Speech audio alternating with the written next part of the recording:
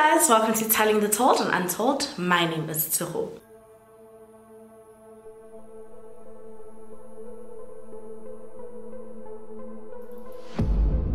Today's case is a two-parter. Part 2 will be uploaded on Sunday, so you won't have to wait that long. And yeah, there aren't any content warnings for this case, so let's just go straight into it. Tandiwe Betty Ketani grew up in New Bright in Queenstown, and Betty was the English name that she was given when she started working, but for the rest of this case, I will be referring to her by her first name, Tandiwe. Tandiwe was one of 10 children. Her mother got married to her first husband and had 5 children, including Tandiwe, and then the 2 of them got a divorce, and then she remarried and had 5 more children. Tandiwe and her brother were raised by Tandiwe's mother's aunt, so her grandfather's sister.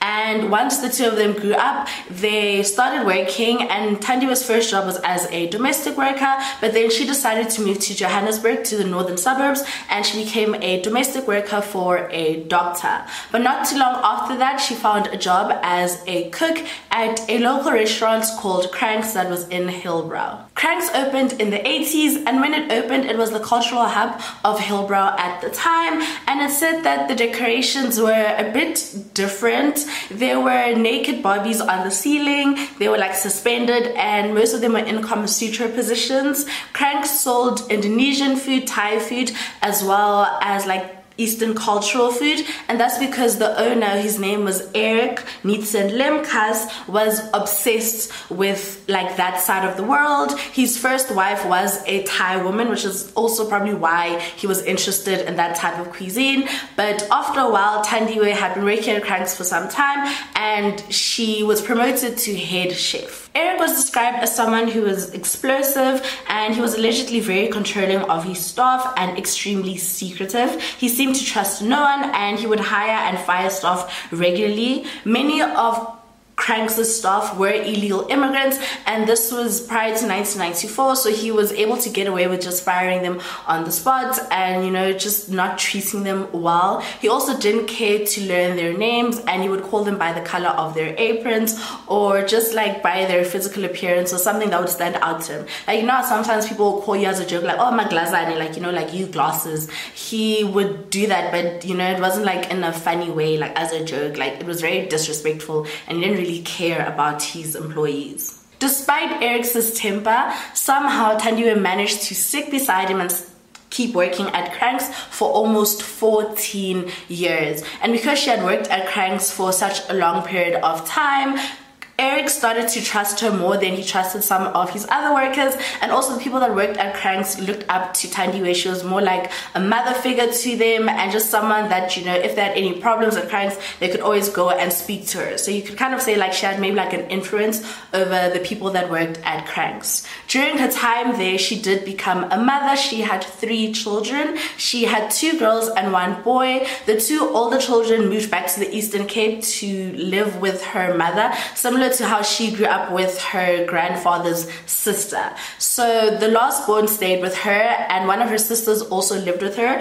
At the time when all of this was happening, her daughter was 7 months. Despite the distance, Tandiwe still made an effort to keep in contact with her siblings, who were spread all over the country working, and also keep in touch with her mother and her children as well. She was the breadwinner for her family. Remember, there were like 10 siblings, and she would pay the school fees for some of her siblings to go to school, and she was just really an important figure in her family. Tandiwe managed to keep her head up and maintained her delicately balanced relationship with Eric until 1999, when everything changed. In April 1999, Cranks got a new boss, and her name was Monique, and she just so happened to be Eric's daughter. So Monique had moved back to South Africa. She had been living abroad with her sister and her mother, so she decided to move back to South Africa to help her father run Cranks.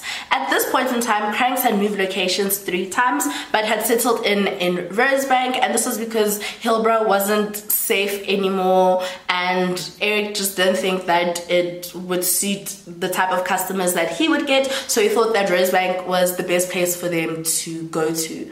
But as soon as Monique came back to South Africa and started running Cranks, things started changing and things started going downhill almost immediately. She started firing lots of staff, and she also demoted Tandiwe. So Tandiwe was no longer head chef. I'm not too sure what she became. I think like maybe like a waitress or something like lower than head chef. And this was because she didn't like that Tandiwe had like a relatively like good relationship with her father, and also the fact that she had like an influence over the workers. She didn't like that, and that's why she demoted Tandiwe. Legal processes were not adhered to, so a lot of the staff who were fired went to CCMA to lodge a complaint, and Monique or Eric, like both of them, didn't respond to the CCMA contacting them, even though the CCMA had ruled in favor of the staff and they had to like settle with the workers, so they really just didn't care. On the 20th of May 1999, Tandiwe had a conversation with one of the workers at Cranks, and she basically told this worker that she had lodged a complaint with CCMA because Monique had unfairly demoted her and she didn't think it was right, so she was just waiting for the CCMA to get back to her, and she was hoping that they would rule in her favor. This was the last time anyone saw Tandiwe alive. It also turned out that the reason why Monique started firing a lot of the workers as Cranks was because Eric had discovered that company checks had been stolen out of his checkbook and cashed fraudulently. Monique then conducted an audit of sorts and claimed to have found other forms of thefts, including cash and stock. And this is when Monique decided to call a private investigator so that they could look into all these fraudulent checks and stock missing as well as cash. And the PI company that she hired was being run by a man whose name was Carrington Lofton. Carrington presented himself as someone who was very educated, successful, and in control of every aspect of his life, when in reality, it was really not that great. He and his wife had started C&C Commercial Services as an umbrella company. So basically, Carrington wasn't really dedicated to any of the businesses that he would open. He would just go after the money. So it wasn't really like a passion of his or anything like that. So if, let's say, one day a magazine company or magazines were doing really well and they would earn a lot of money, he would move there. And then if something else was doing really well, like construction or something, he would move there. So he was really just like all over the place. So that's why they decided to start this PI company. And he didn't have any skills or any prior knowledge to on how to run a PI company or anything like that. It was just like, you know what, let's start this. And also because he had like a lot of connections with people, it was very easy for him to start this company and for him to get a lot of like business and clients because people trusted him. You know, that's just how Carrington was. So Monique hired this company to look into what was happening at Cranks. And already you can tell that it's not going to be that good because they literally have no skills and no prior knowledge on how to run investigations or anything like that. Carrington also then decided to open up another franchise in Cape Town, and one of the first cases they ever got was for the Cape Town International Airport because someone had been stealing luggage. And that just kind of goes to show you how well connected Carrington was, because how was like your first client Cape Town International Airport? You know, like you don't even have references, nothing like that, but it was so easy for him to get business because, you know, he just knew people. Also, prior to Carrington and his wife offering private investigation services that supplied high-end equipment to the government on a tender basis.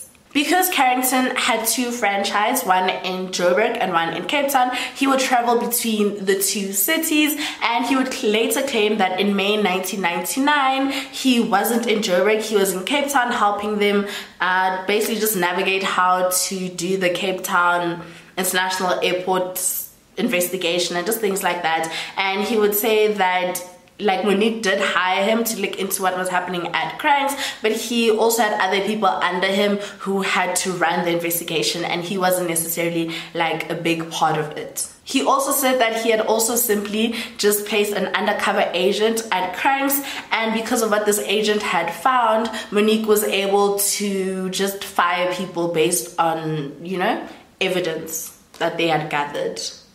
But it would turn out that it was way more sinister than that. On the 21st of May 1999, Tandiwe Betty Ketani didn't turn up for work. And most of the employees didn't think much of it because she had been unhappy at Cranks, and they also thought that maybe her CCMA case had come through and she decided to leave with whatever settlement that she had got. When she didn't return home from work on the 20th of May, her sister, the one that she shared a flat with and the one that was helping her raise her 7-month-old, became very worried and she just didn't know what to think. So she called her boyfriend didn't call boyfriend, she just thought that maybe Tandiwe had spent the night at her boyfriend's place and just maybe like forgot to tell her and just thought that she would see her the next day. But 2 days later, when Tandiwe's boyfriend got in contact with Tandiwe's sister, he told her that the last time he saw or spoke to Tandiwe was on the 20th.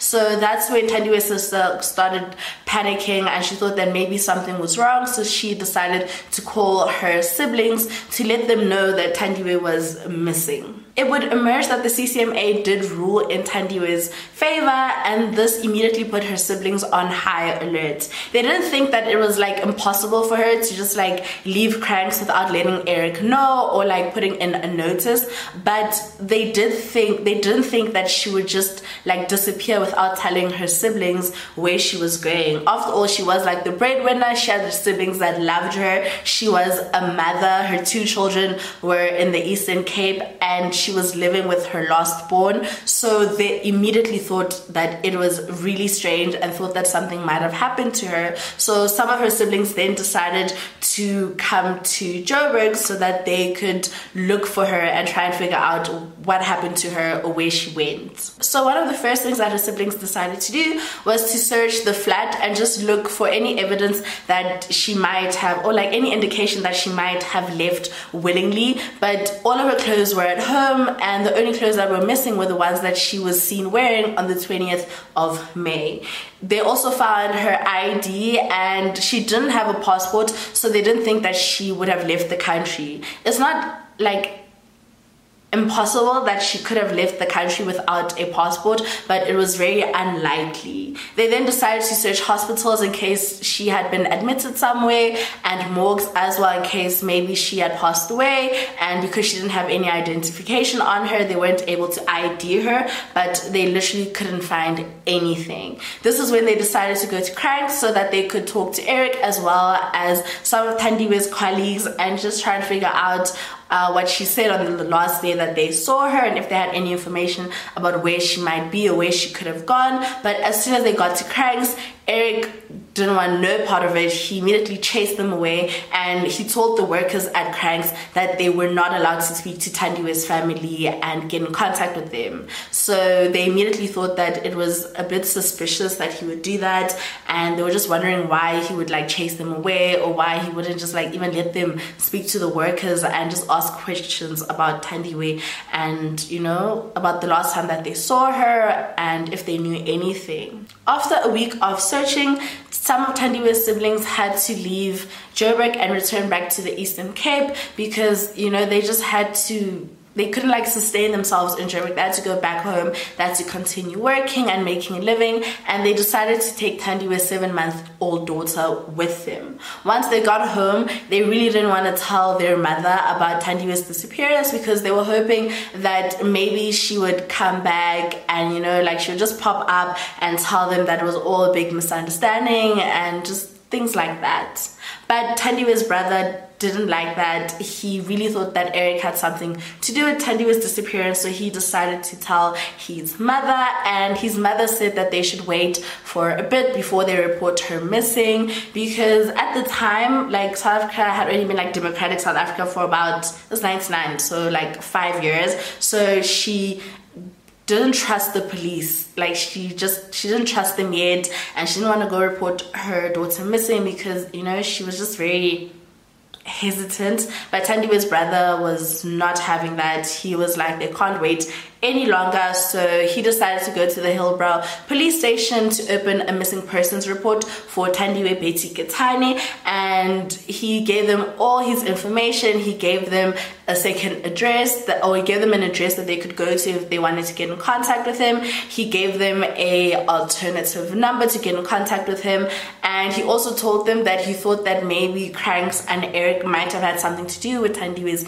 disappearance. It would later turn out that the man that took Tandiwe's information and had to put it in the system is like a missing persons database, so that if someone's missing, you can literally just maybe type their name and see if a missing persons report has been opened for them. The person that was in charge of putting this information in this database actually put in, he basically just butchered Tandiwe's name and Tandiwe's surname. He didn't type in Tandiwe correctly, and he didn't type in Ketani correctly. The only thing that he spelled correctly was her second name, Betty. Tandiwe's missing persons report was filed on the 31st of May 1999, and the only file, or the only notes that were found in the file, was that the investigating officer couldn't get a hold of Tandiwe's brother, but they didn't understand why, because as I mentioned, he had given them an alternative number, he had given them his address. It will also later turn out that they didn't investigate Tandiwe's disappearance at all. They didn't go visit her flat,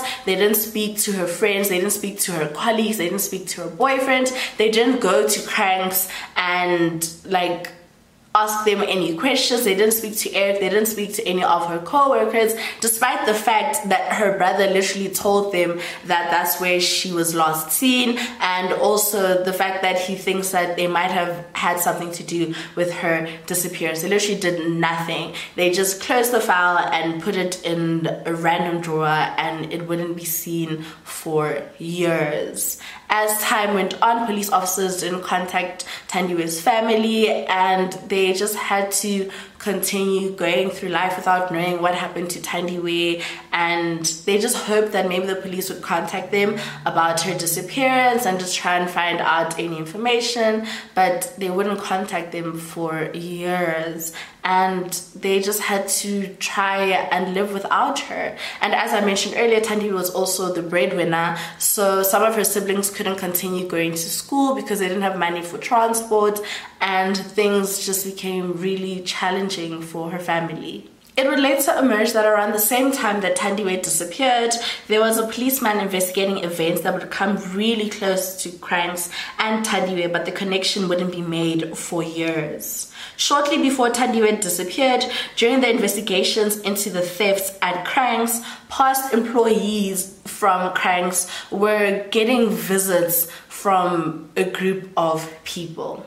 These visits would happen in the middle of the night, and one of the men who received one of these visits was Themba Shabalala. So Themba was at home sleeping when suddenly there was a knock at the door, and he went to go open the door, and a group of men just burst inside his house. I think there were about 3 men and there was 1 woman. They immediately started asking him where his wife was, because his wife had also been working at Cranks alongside him before they decided to leave, and they also asked him about the location of 2 other people who had worked at Cranks. Themba told them that his wife was currently in KwaZulu-Natal and she wasn't there, and he also told them that he didn't know where the 2 other people that they were looking for lived. They then told him that they were with the police, and they started asking him about the thefts into Cranks, and he told them that he didn't know anything.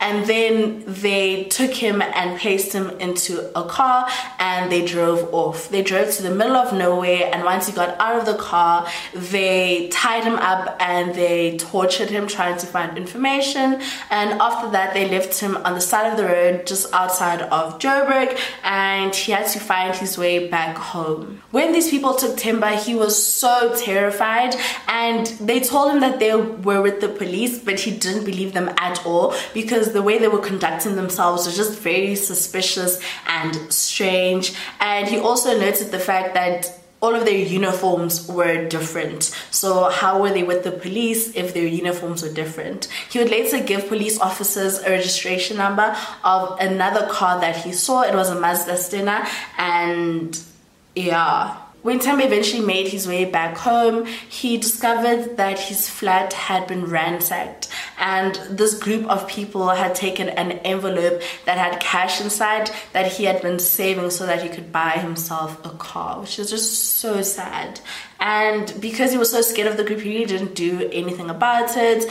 And after a couple of weeks, Temba was working at his new job in Muldersdrift, and his new boss was completely different compared to Eric. He was nicer, he was just a kind man. So whilst Temba was there working, this group of people approached him, and he immediately got so scared, and he knew it was the same group from last time. So his boss asked him, do you know these people? Because they wanted to take Temba away. And Temba told his boss that he didn't think that they were with the police, and he told his boss about what had happened to him the last time and how they had basically kidnapped him and tortured him. And his boss said okay, and his boss decided to call the local police station, and the local police station dispatched 2 police officers to Muldersdrift, to where Temba was working, and they told Temba and his boss that the group of men that wanted to take Temba with them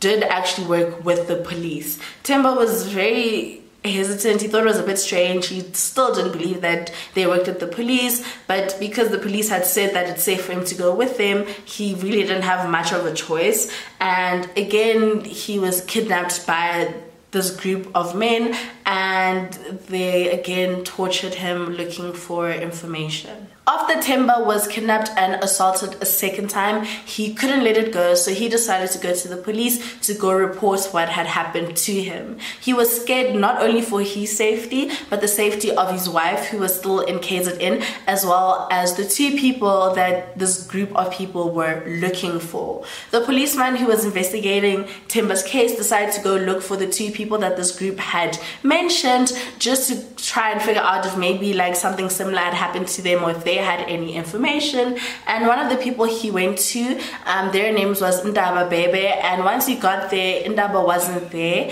It was, I think, one of his neighbors or a sibling, and they basically told this police officer that Temba had been kidnapped by this group of people, and they had basically tortured him as well, and he ended up in the hospital, and he had mild brain damage. The third Cranks worker, her name was Ruth Ngobo, and she was almost kidnapped. So what had happened is that this group of people had found her, and they were basically dragging her to the car when people in her community saw what was happening. So they basically went after this group, and she managed to escape. And this is when she packed up everything, and she was basically in hiding. And as soon as the police officer heard this, and he heard all 3 stories from these 3 people, he immediately made a connection, and that connection was Cranks. The officer then investigated the possibility of police involvement in Temba's kidnapping, as well as the 2 other people. And because Temba had memorized the number plate of one of the cars when he was kidnapped, the police officer decided to run it, and he discovered that the car belonged to one of the reservists. And when he looked into who had used the car on the days that Temba was kidnapped, he discovered that the car had been used by a policeman, and his name was Carl Ranger, alongside a reservist whose name was Andre Gazia. So he managed to get in contact with these 2 men, and he basically just asked them why they had picked up Temba, and they said that they had picked up Temba because they had received an anonymous tip that Temba was an illegal immigrant, so them picking Temba up was a legitimate reason. He then also asked them about them assaulting and torturing Temba, but they denied those accusations. And he also asked them why they had been operating outside of their jurisdiction, but they said that the anonymous tip had been called into their police station, so they didn't see anything wrong with it, and that's why they were operating outside of their jurisdiction. Because the police officer had linked all 3 cases to the internal investigation that had been happening at Cranks, he thought that the best next step would be for him to go to Cranks and basically just try and figure out what was happening. So he got to Cranks in Rosebank, and when he got there, Eric was not there, but his daughter Monique was. The officer said that as soon as he saw Monique, he had a bad feeling about her, and she basically told the officer that she didn't know anything about the assaults or kidnappings that had been happening, but she did tell him about the stolen checks and that she had a few suspects. The investigating officer of these cases then wanted to hold an identity parade with Carl Ranger as well as Andre Gatia, just to see if the three people, so Themba, Ndaba as well as Ruth, could identify them in an identity parade, like a lineup. But the three of them didn't show up when it was time because they were so terrified and they just wanted to put it behind them. And that was the end of this police officer's investigation into the kidnappings and assaults that were linked to Cranks. So a couple of years have went by, and now we're in 2004, and Tandiwe Betty Ketani was still missing. Her children didn't know about her disappearance or anything like that. They only overheard about a missing persons report that had been opened for their mother, and that's how they found out that their mother was missing. The youngest daughter, the one that was 7 months old when Tandiwe disappeared, she was told that one of Tandiwe's sisters was actually her mother, and she discovered that her aunt wasn't her mother when she was basically just looking through some documents, and she found a paper from when she was in hospital when she was born, and on it was written that her mother was Tandiwe Betty Ketani, and she didn't even know who that person was. And when she questioned her family about this and who this person was, they basically just told her that it was someone who had helped out when she was newborn, and it was just like a family friend or something like that. They didn't tell her that it was actually her mother. And the reason why they didn't tell any of Tandiwe's children about like their mother being missing was because they didn't know how to bring it up, and deep down they always believed that one day she would walk through those doors alive, and they were just waiting for that day. After the investigation into Cranks wrapped up, Carrington, the one who owned the PI business that was looking into the thefts at Cranks, he still maintained a relationship with Monique. Carrington was still married to his wife Candace at the time that he was having an affair with Monique, and once his wife found out about this affair, she tried to take her own life. Carrington eased out of the private investigation business and tried several other businesses during this time. He lived overseas for periods and then he would return to South Africa. Monique left South Africa in 2002 to live in Thailand, and then she settled in Australia. But before Carrington broke up contact with Monique and ceased his work at Cranks, Eric, the owner of Cranks, was the victim of several robberies. One of the robberies happened in his house, and he had a strong suspicion that it was an inside job. He claimed that in total he had lost about 450,000 rand in thefts and robberies that had happened to him. He really believed that Carrington had something to do with it, but he couldn't rub off like the feeling that his own daughter Monique had something to do with all of the thefts and robberies that had been happening. There was also a robbery at a jewelry store that had happened a couple of meters, or I don't know, like a few minutes away from Eric's home, and he didn't think it had anything to do with what had been happening with him and the robberies and thefts that he had been dealing with. But he soon discovered something that made him think otherwise. So he discovered that Carrington had bought his second wife an engagement ring at the same jewelry store that had been robbed, and he just couldn't shake off the feeling that, Carrington had something to do with it. When Monique fled the country in 2002, her father Eric decided to follow her all the way to Thailand. The reason why he was following her is, as I mentioned, he had a strong suspicion that Monique might have been like had something to do with all the robberies that had been happening to him. So when he kind of confronted her, that's why she ran away to Thailand. So he basically followed her there and found her hotel room, and as he was going through her hotel room, he found a copy of a fax, and basically it was a story about a house robbery that involved 6 men, and it was very similar to what had happened to him and the robbery at his house, if not exactly the same. And that's why he thought that Monique and Carrington were basically like working together and had something to do with all these robberies and thefts. Carrington met his second wife, her name was Jane, whilst he was still married to his first wife, Candace. Jane soon fell pregnant, and once Carrington and Candace's divorce was finalized, Carrington and Jane got married. And whilst they were married, Carrington had given Jane an envelope, and he basically just told Jane to look after this envelope. He told her that it was his insurance policy, and Jane really didn't think much of it, and she just put it in her father's safe, and she just really forgot about it. Over the years, Carrington would just go on to do a lot of things. As I mentioned earlier, he really just like followed the money. So when he'd open businesses, he would go for businesses where he knew he would earn like a profit. So it was like the same with his life, like he couldn't stay in one place. Over the years, he had moved houses 12 times, he had opened several businesses, and Jane was not his last wife. Now we enter Conway Brown into the case. There are so many names and so many people that play a part in this case. There are some names that I don't mention just because I think it will be easier for you guys to follow. So I try to only mention the names that play like an important role. Not that other people don't play an important role, but like the names that are like more significant than others. Does that make sense? I think I'm making sense. But anyways, let's talk about Conway. So Conway met Carrington in 1998,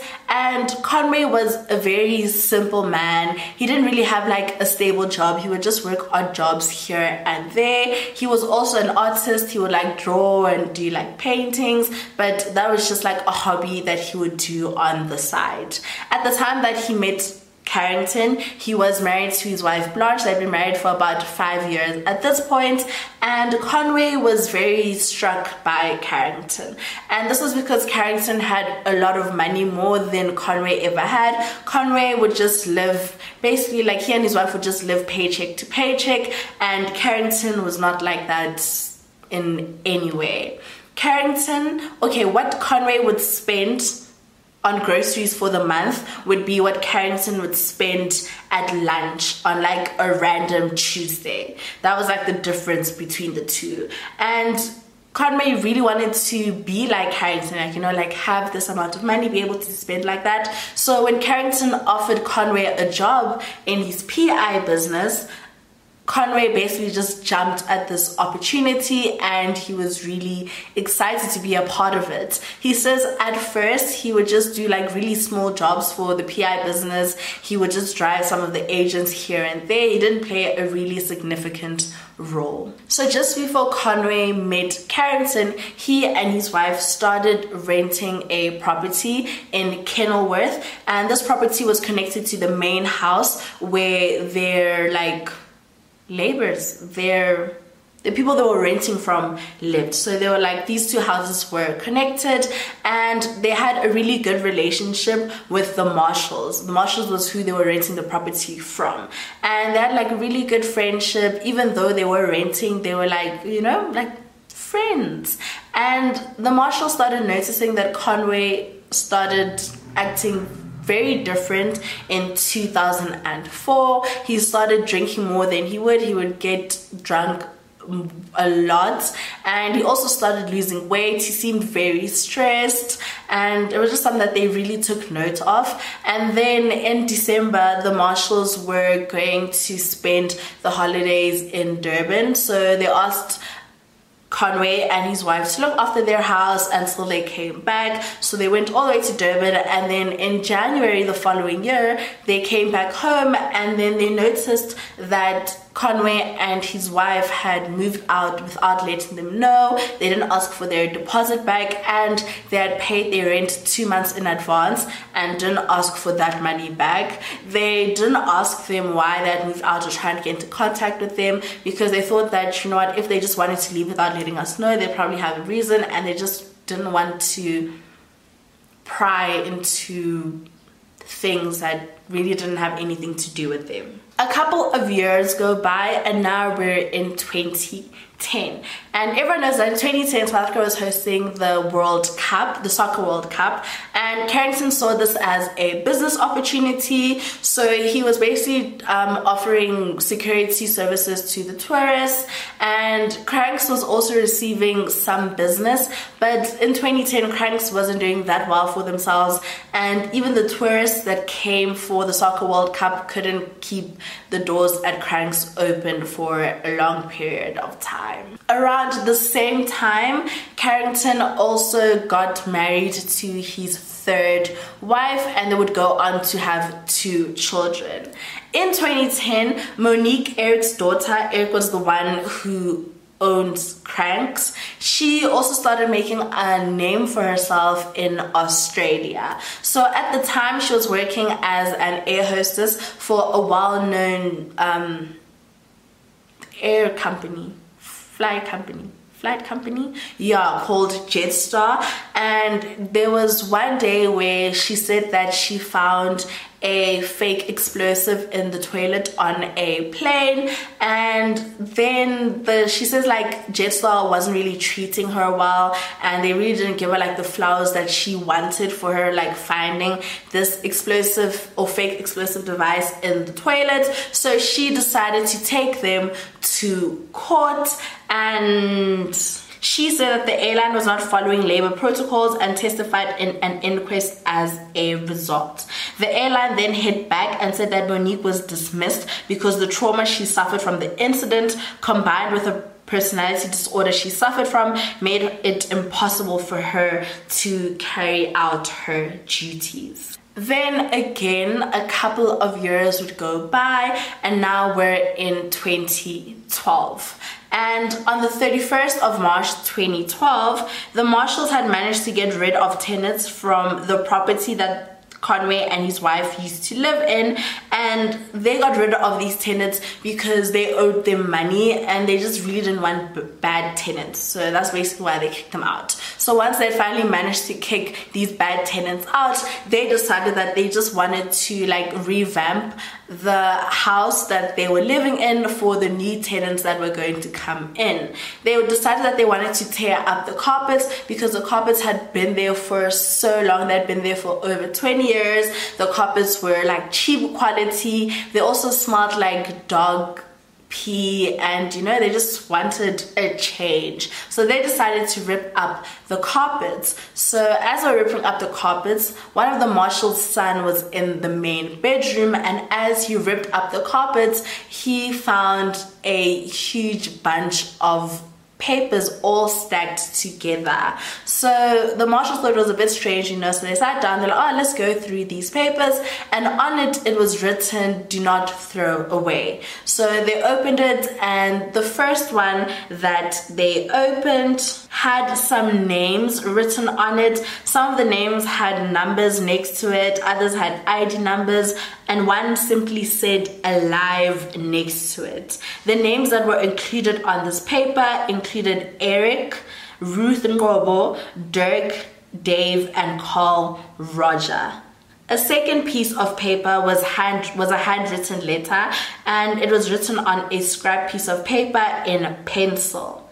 The letter was addressed to Blanche, and remember, Blanche is Conway's wife, and basically the letter said, dear Blanche, this is what happened, and it basically went on to talk about a robbery that had taken place.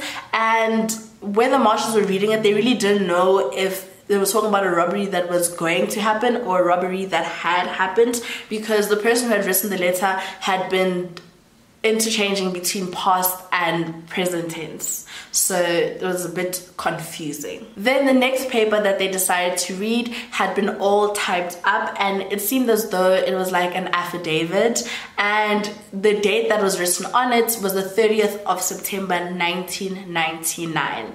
And the first words that were written were, "Sandal, if you're reading this, I am dead." And that's it for part 1. Part 2 will be uploaded in a couple of days. I promise you won't have to wait that long. I know it's a bit confusing and there were like so many names and so many things to follow, but I hope I explained it well. And I'll see you guys in part 2. Please don't forget to like, subscribe, and leave a comment about like your thoughts and opinions. It really helps me out a lot more than you know. And yeah, I'll see you guys soon. Bye.